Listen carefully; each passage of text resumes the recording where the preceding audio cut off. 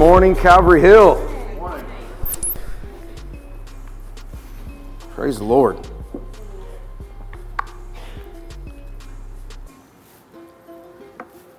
New.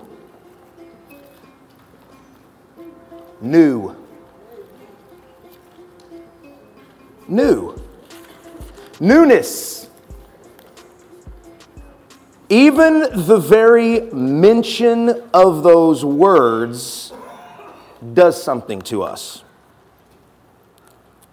Scientists have done research for years now on what newness does to us mentally, emotionally, and physically.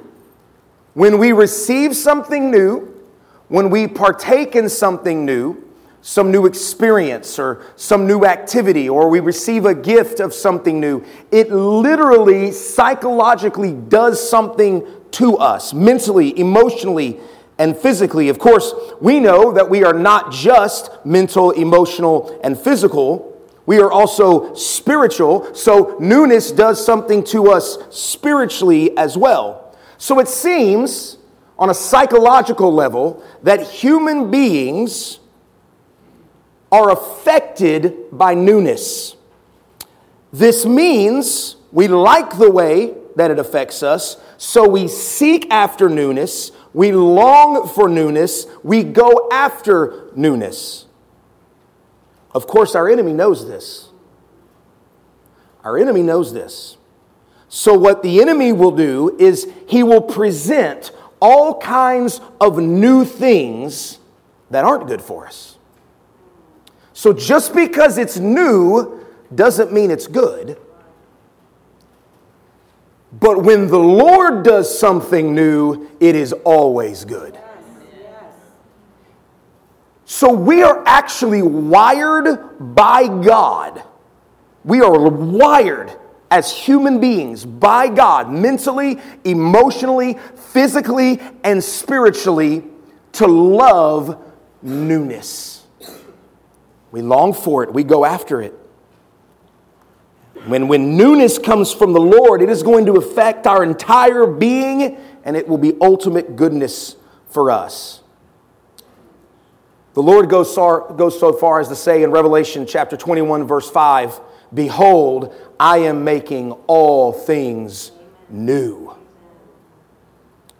As Israel is freed from Egypt, can you imagine the sense of newness that they have? For 430 years, it has been the same thing, generation after generation after generation after generation. Slavery and bondage to Egypt. But now, God had done something new. Imagine what it must have felt like for them as they left Egypt and the emotional, mental, physical, and spiritual realities that were hitting them all at one moment as they were walking out of Egypt for the first time in 430 years. Would have affected them on every level. But of course, since Pharaoh still existed and Pharaoh was still alive and Egypt was still a country and a superpower, there was a chance that they would end up going back to the old, either by force or by choice. The reality of that threat was still there. So what we're going to read about this morning is God stepping in to say, when I deliver my people into the new, I ain't going to let them go back to the old. I'm not going to let them go back. I am going to act in such a way, I'm going to work in such a way that I will prohibit them from ever going back to what it was. And we're going to see that ultimate reality in the gospel of Jesus Christ. That's an amen right there. Just in case you didn't know. You don't have to say it, but you better be thinking it in your heart and your head and your mind. So let's look this morning how God moves on Israel's behalf. That their newness was real and lasting, and that they truly were entering into a new world. The text this morning is going to be Exodus chapter 13, verse 17 through the end of chapter 14, which is 31 verses in chapter 14. So we're not going to read the whole thing up front. We're going to break it down section by section, and each section you'll have the text and the point up on the screen so you'll know kind of what we're hitting on and where we're kind of focusing in on. The first thing I want you to see in chapter 13 is God's new guidance. God's new guidance. This is going to be in Exodus chapter 13, verse 17, where we start. But I don't want to look there first. I actually want us to look down at verses 21 and 22. In this first section, these verses, the concept of God leading or guiding Israel is mentioned 5 times. Now, as a biblical principle, when you're studying Scripture and something is repeated over and over and over again, you ought to stop, pause, and take notice and look at it because it's probably pretty important. So, right off the bat, as they leave Egypt, we have now this language of God guiding Israel and God leading Israel mentioned 5 times in a short span of verses. So it's probably pretty important for us to take notice of this. And we read in verses 21 and 22 exactly how God is now leading them. So in verse 21 of chapter 13, we read these words. And the Lord went before them by day in a pillar of cloud to lead them along the way, and by night in a pillar of fire to give them light, and that they might travel by day and by night. The pillar of cloud by day and the pillar of fire by night, and it did not depart from the people. This is a brand new way of God leading. Okay? This is something they have never experienced before. They've never seen anything like this before. I mean, this is new as new gets. A pillar of fire wrapped in a thick, dense cloud so that during the day, the cloud is visible and not the fire, and at night, the fire is visible. That's probably what we're dealing with here. It's probably not 2 different things. It's not like, it's daytime, and so there's this cloud, and then right at dusk, the cloud just kind of gets sucked up, and the fire comes shooting down on the ground. It's probably not what's happening. Probably what's happening is you've got a pillar of fire surrounded in dense smoke that is leading Israel in where they're supposed to go. And at night, you can actually see the fire inside. And so they're able to travel by day. They can travel by night. This is a manifestation of God's presence. This wasn't a natural event.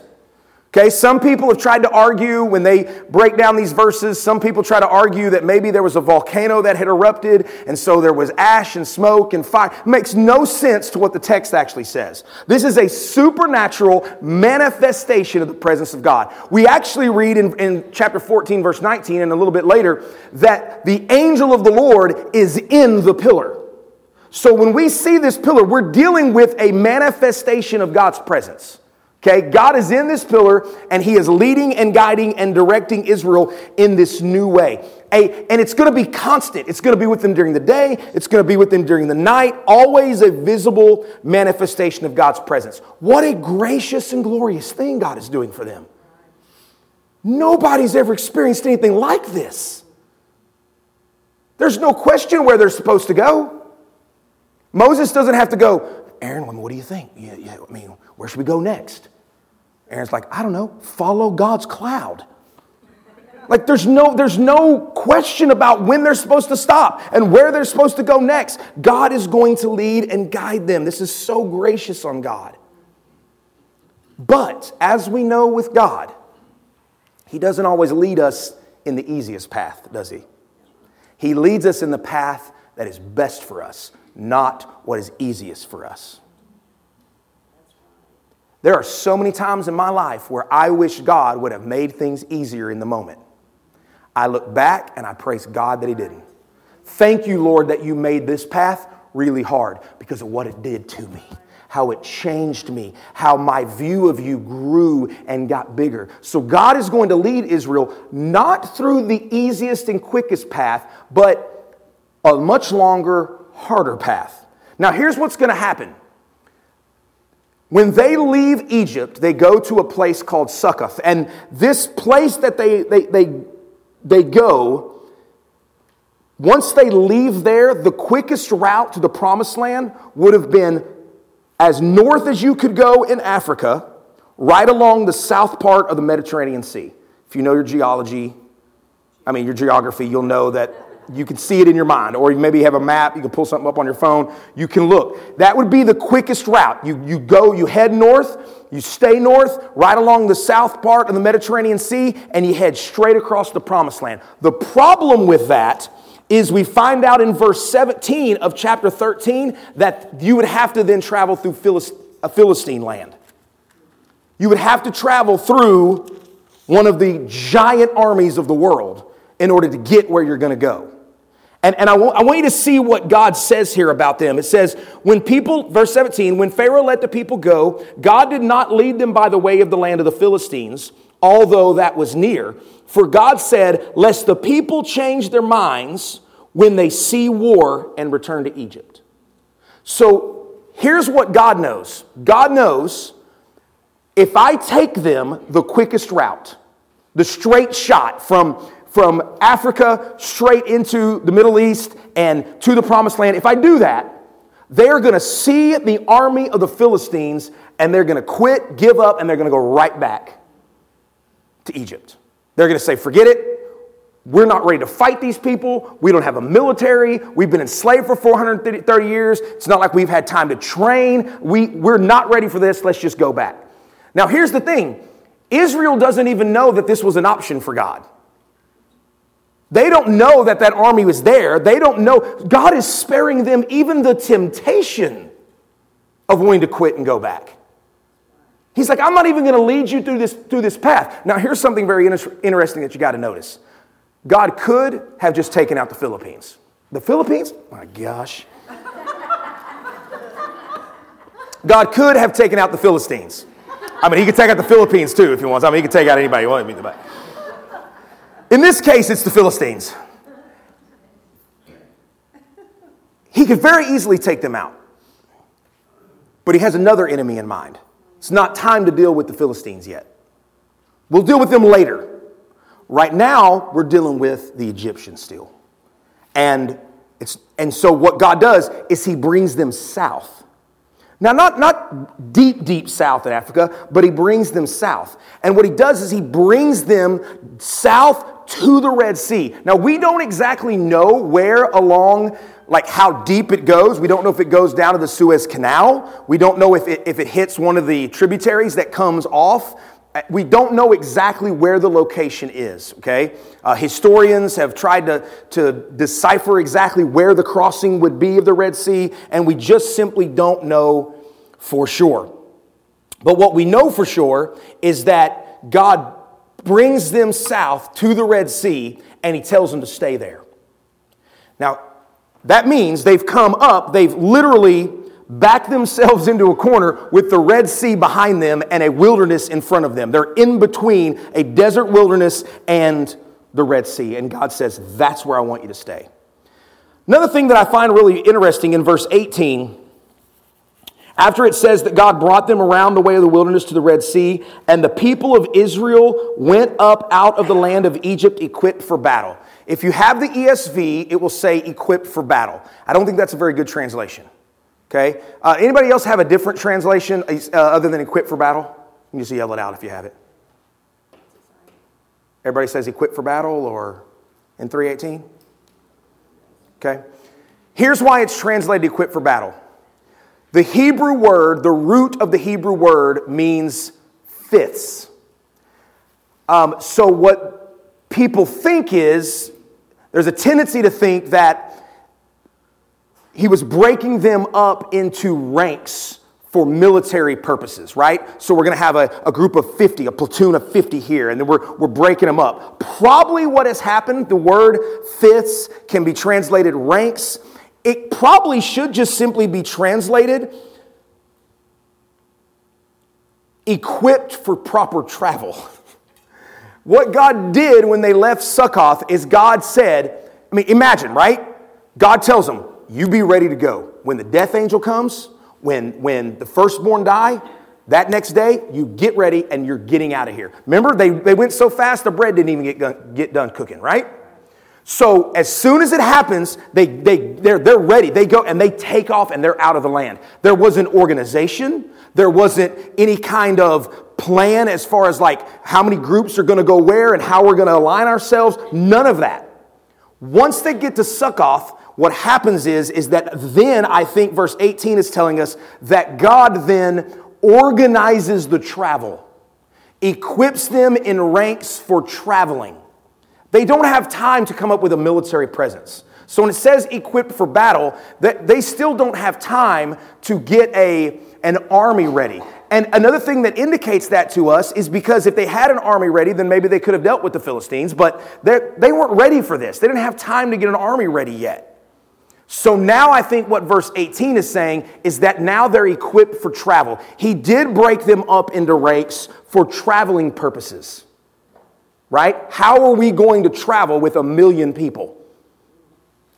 What's the best way to do this? So that's what I think verse 18 is saying.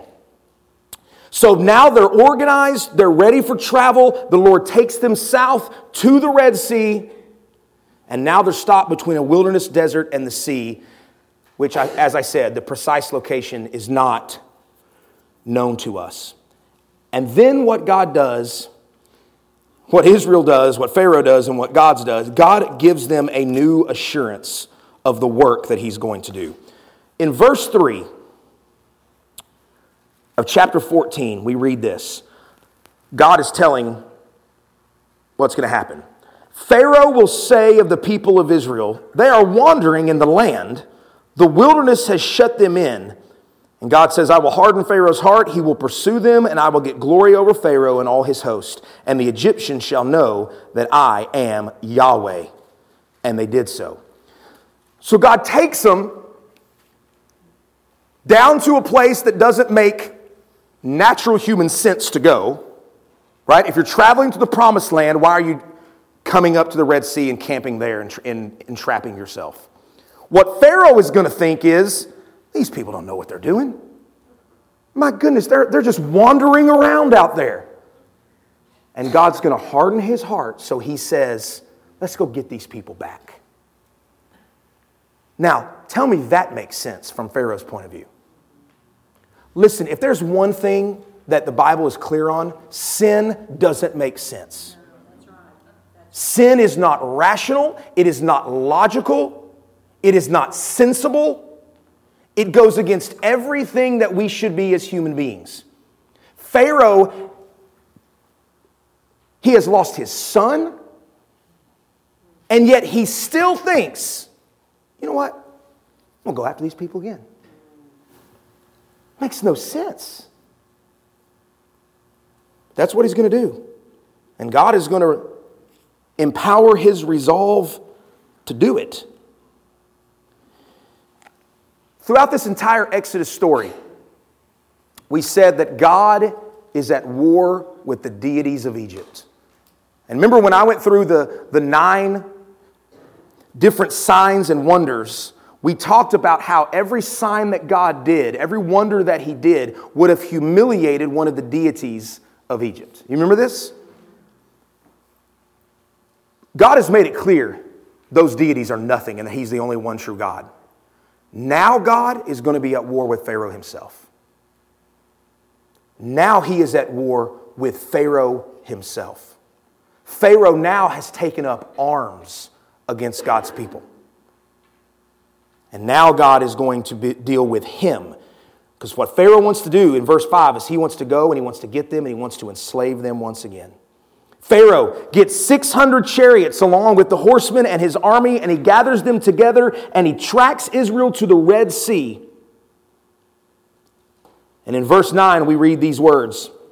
The Egyptians pursued them, all Pharaoh's horses and chariots and his horsemen and his army, and overtook them and camped at the sea.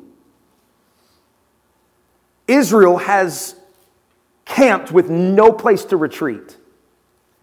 And now they see Pharaoh coming with his army. When Israel sees this, it causes them great fear, and they complain to Moses in verse 11. They said to Moses, "It is because there are no graves in Egypt that you've taken us away to die in the wilderness?" What have you done to us in bringing us out of Egypt? Is not this what we said to you in Egypt? Leave us alone that we may serve the Egyptians? For it would have been better for us to serve the Egyptians than to die in the wilderness. In other words, you've brought us out here to die. We could have just died in Egypt. We told you originally, Moses, when you came and told us that God was going to let us go, we told you to leave us alone. And now look what's happened. You can tell from these words, they are being driven by sheer emotion, right? They're camped. They see the army coming. This is nothing but sheer emotional response. It is fear and not faith. Even after everything that God had done to deliver them out, they are working based on fear. Didn't I just say sin makes no sense? You would think that they would go, well, feel bad for Pharaoh. I don't know what he's planning, but this ain't going to go well. How many times has God got to show this guy what's going on? But they are freaking out because they're motivated out of fear and not faith. Sin now is the fear that they're involved in, and it makes no sense. Everything that they saw the Lord do in Egypt, now they were doubting that the Lord would come through for them. By the way, this is a common refrain that we're going to see for the next 40 years with Egypt. If you know the story, you know how many times this happens. And before you get all mad and think how stupid they are, without the Spirit of God indwelling you, that'd be exactly what you do every single time tough times come. But I want you to look at the reassurance of the Lord here. This is a kind of reassurance we haven't seen from God and Israel up to this point. Verse 13 and 14. And Moses said to the people, fear not. Now, by the way, Moses is saying this. Guess where he got these words from? God. Moses ain't just making up what's going to happen here. God is telling him, hey, tell the people what to do. And here's what he said. Fear not. Stand firm and see the salvation of Yahweh, which he will work for you today. For the Egyptians who you see today, literally that you're looking at right now, you shall never see them again. Yahweh will fight for you, and you only have to be silent. First he says, fear not and stand firm. What are they supposed to stand firm in? Faith. Not fear, faith. And guess what their faith is going to require them to do? Nothing. Sometimes human beings, Christians, the hardest thing for us to do is nothing. Because we see a situation like, how can I fix this? How can I make this better? What can I do? And sometimes God is saying, you stop doing anything and watch me do everything. God has just said to them, you see those Egyptians over there? You're never going to see them again. I'm going to kill all of them, and you won't have to lift a finger. You just stand firm in your faith and watch what I do. Because this is not the people of Israel against Egypt and Pharaoh. This is God against Egypt and Pharaoh. God is going to deal with Pharaoh. He's already dealt with the deities. Now he's going to deal with the man himself. As Jonah says in the book of Jonah, salvation belongs to Yahweh. We don't save ourselves from troubled times. We don't save ourselves from difficulties. We don't save ourselves when it comes to our new birth and justification and the gospel. Salvation belongs to God. What a reassurance God has just given them. And I love that God is patient because, my goodness, could he not just say, are you kidding me right now? Are you serious right now? Have you thought about what I have just done for you over and over and over again to prove how great and mighty I am? And yet, You still fear and doubt? But God graciously gives them this reassurance. And now he's going to give them this new victory.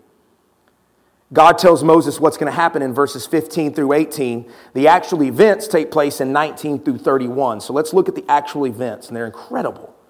Verse 19.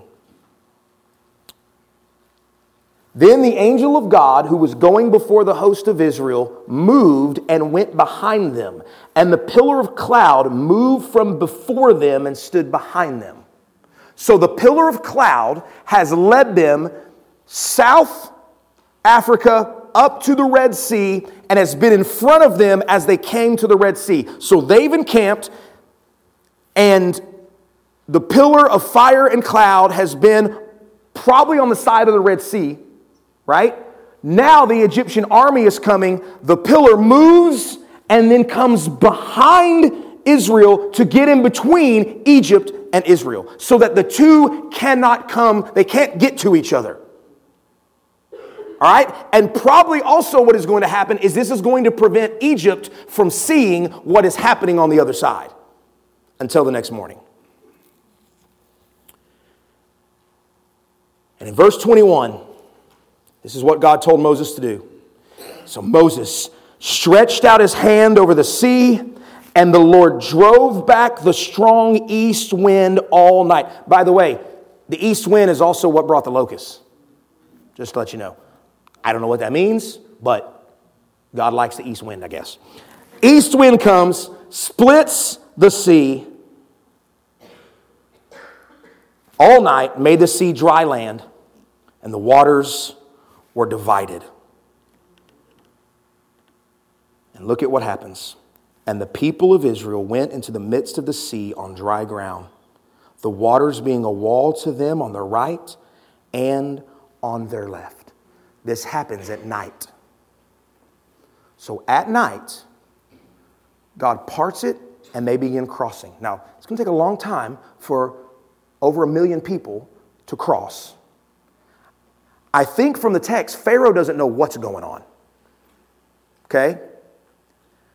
But as dawn comes, they are now allowed to see, I think, what's happening. And they probably see, well, I know they see, the water split and Israel finishing up crossing on dry ground.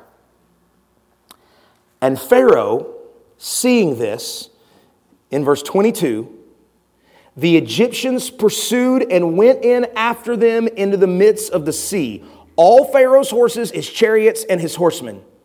And in the morning watch, the Lord in the pillar of fire and cloud looked down on Egypt's forces and threw the Egyptian forces into panic. Now, I have tried to visualize what is happening here, right? Because this is all what we're doing. We're reading the scripture. We're trying to visualize what went down. So you got the waters parted. Israel has come all the way out. Pharaoh and his army now sees what has happened, and they pursue Israel into the midst of the sea.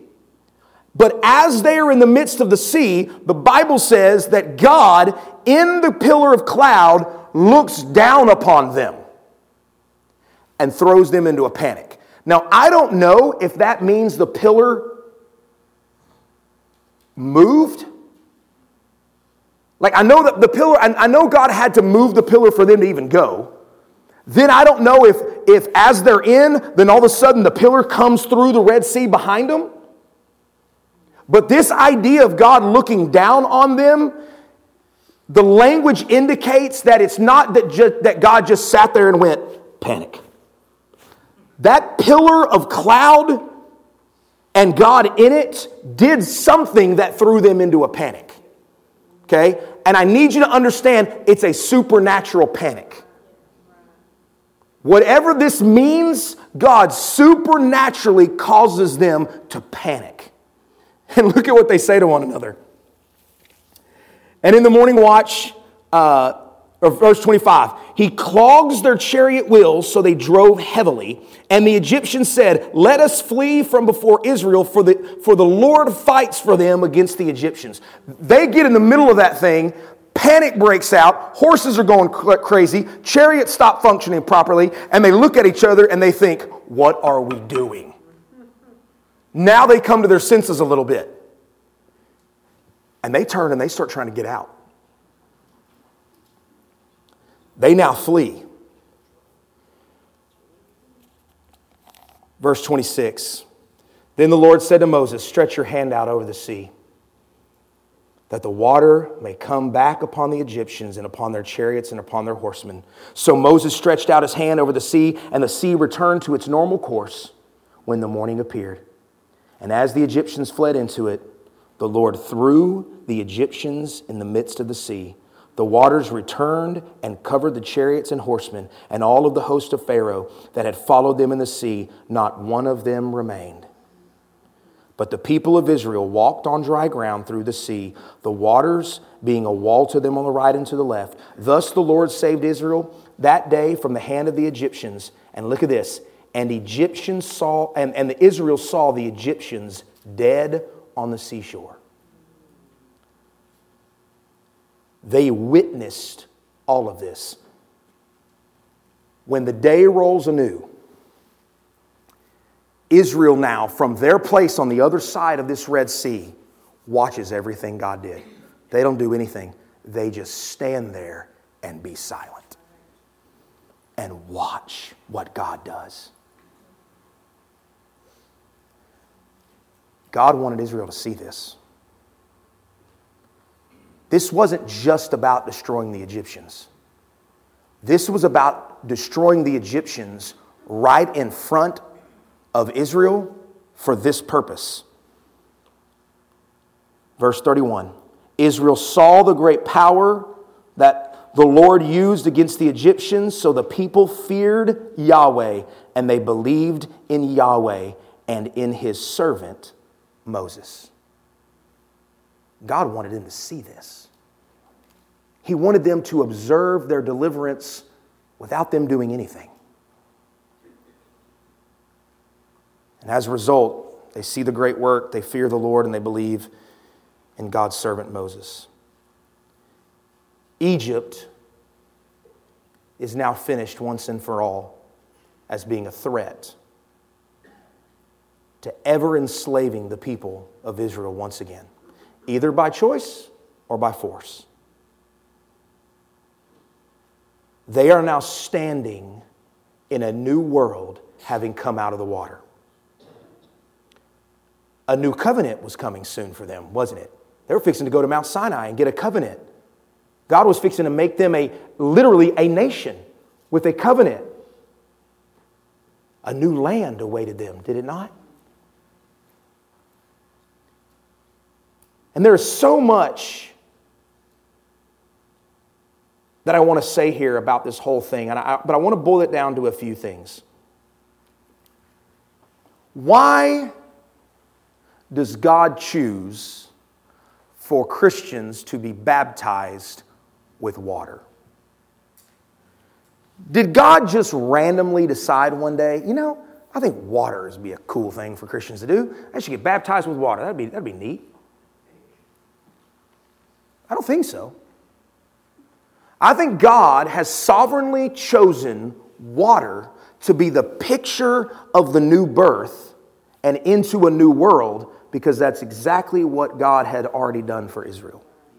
They went through the water and came out a new people in a new world with new promises and a new covenant. Passing through the water was a picture of the newness and the defeat of the enemies.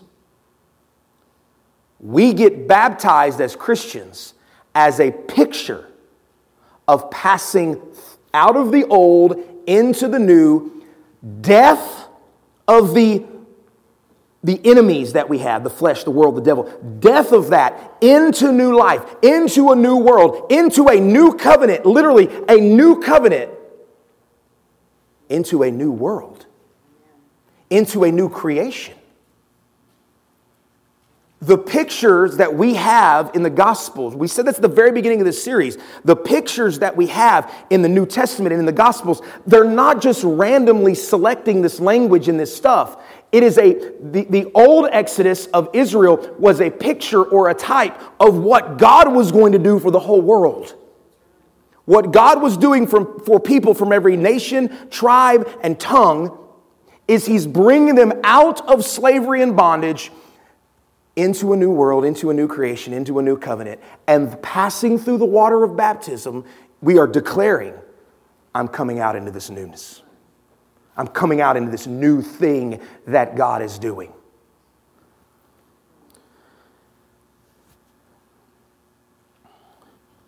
And let me end with this.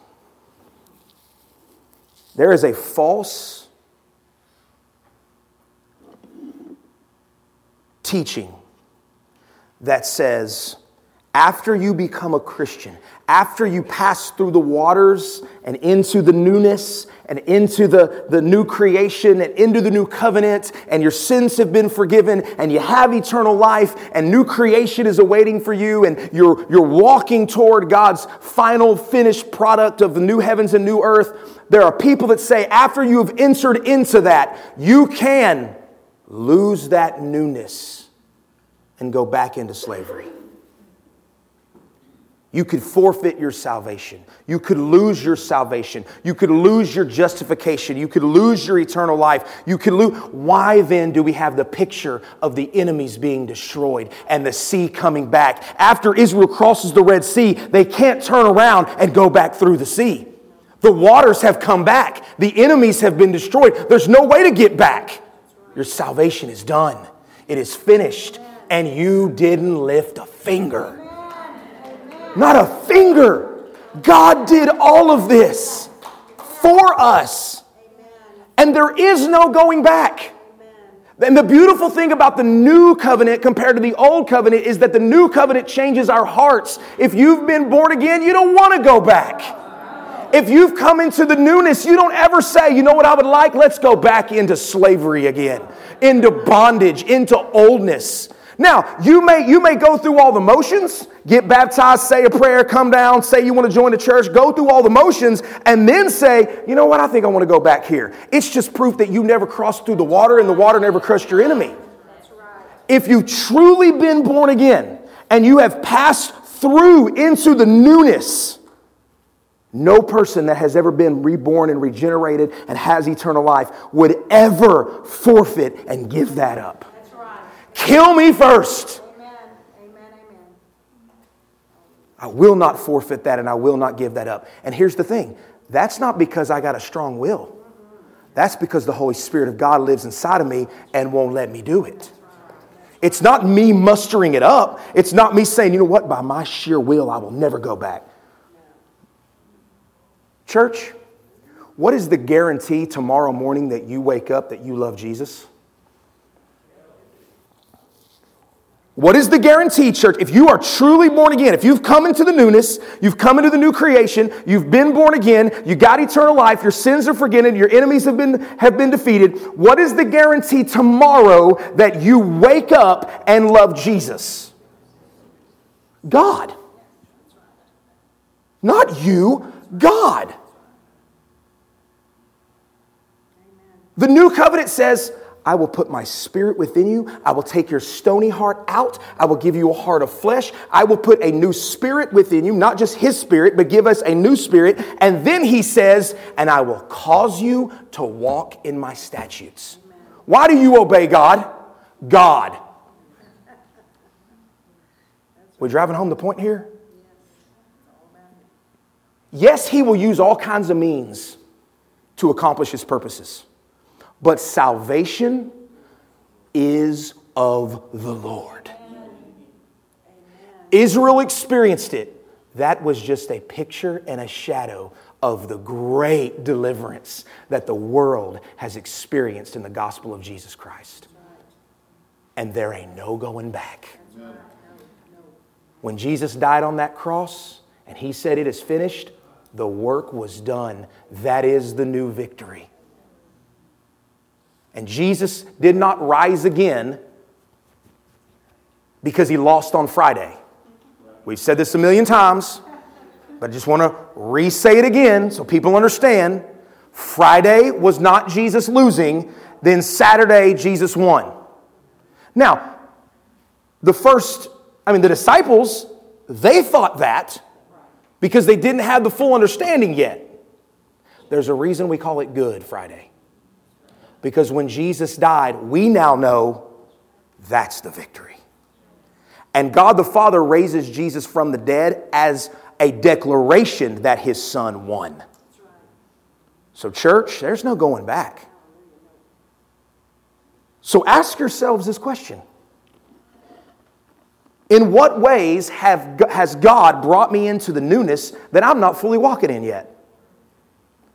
In what ways has God brought me into this new covenant, into this new life, into this new creation, forgiveness? What are the areas of my life that this newness has brought me to that I am not yet walking in?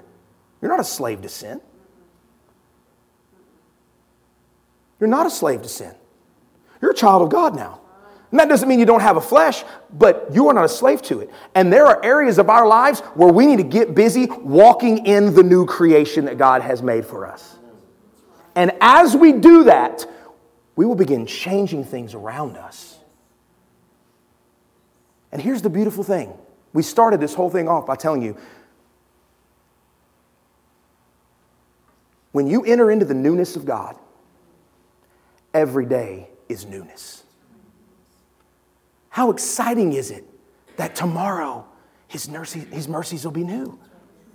And then the next day, his mercies will be new. And the next day, his mercies will be new. There will never be a time where we get tired. I don't understand it. We got to go to church today and read the Bible and sing songs. And like, what? Now I get there are times where we're going through things that doing anything is difficult. But I'm just talking about like the overall life of a Christian, right? Where spending time with Jesus or worshiping Jesus or loving Jesus is this burden that we have to do. God brings us into this, and every day his mercies are new. And when Jesus comes back, I promise you, after 10 trillion years on the new earth, the next day will be full of newness. We're never going to get bored of the new heavens and new earth. Like, oh my gosh, tomorrow everything's going to be perfect. We'll never get tired of that. Like, it is going to be awesome. And God wired us for eternity. He wired us for eternity.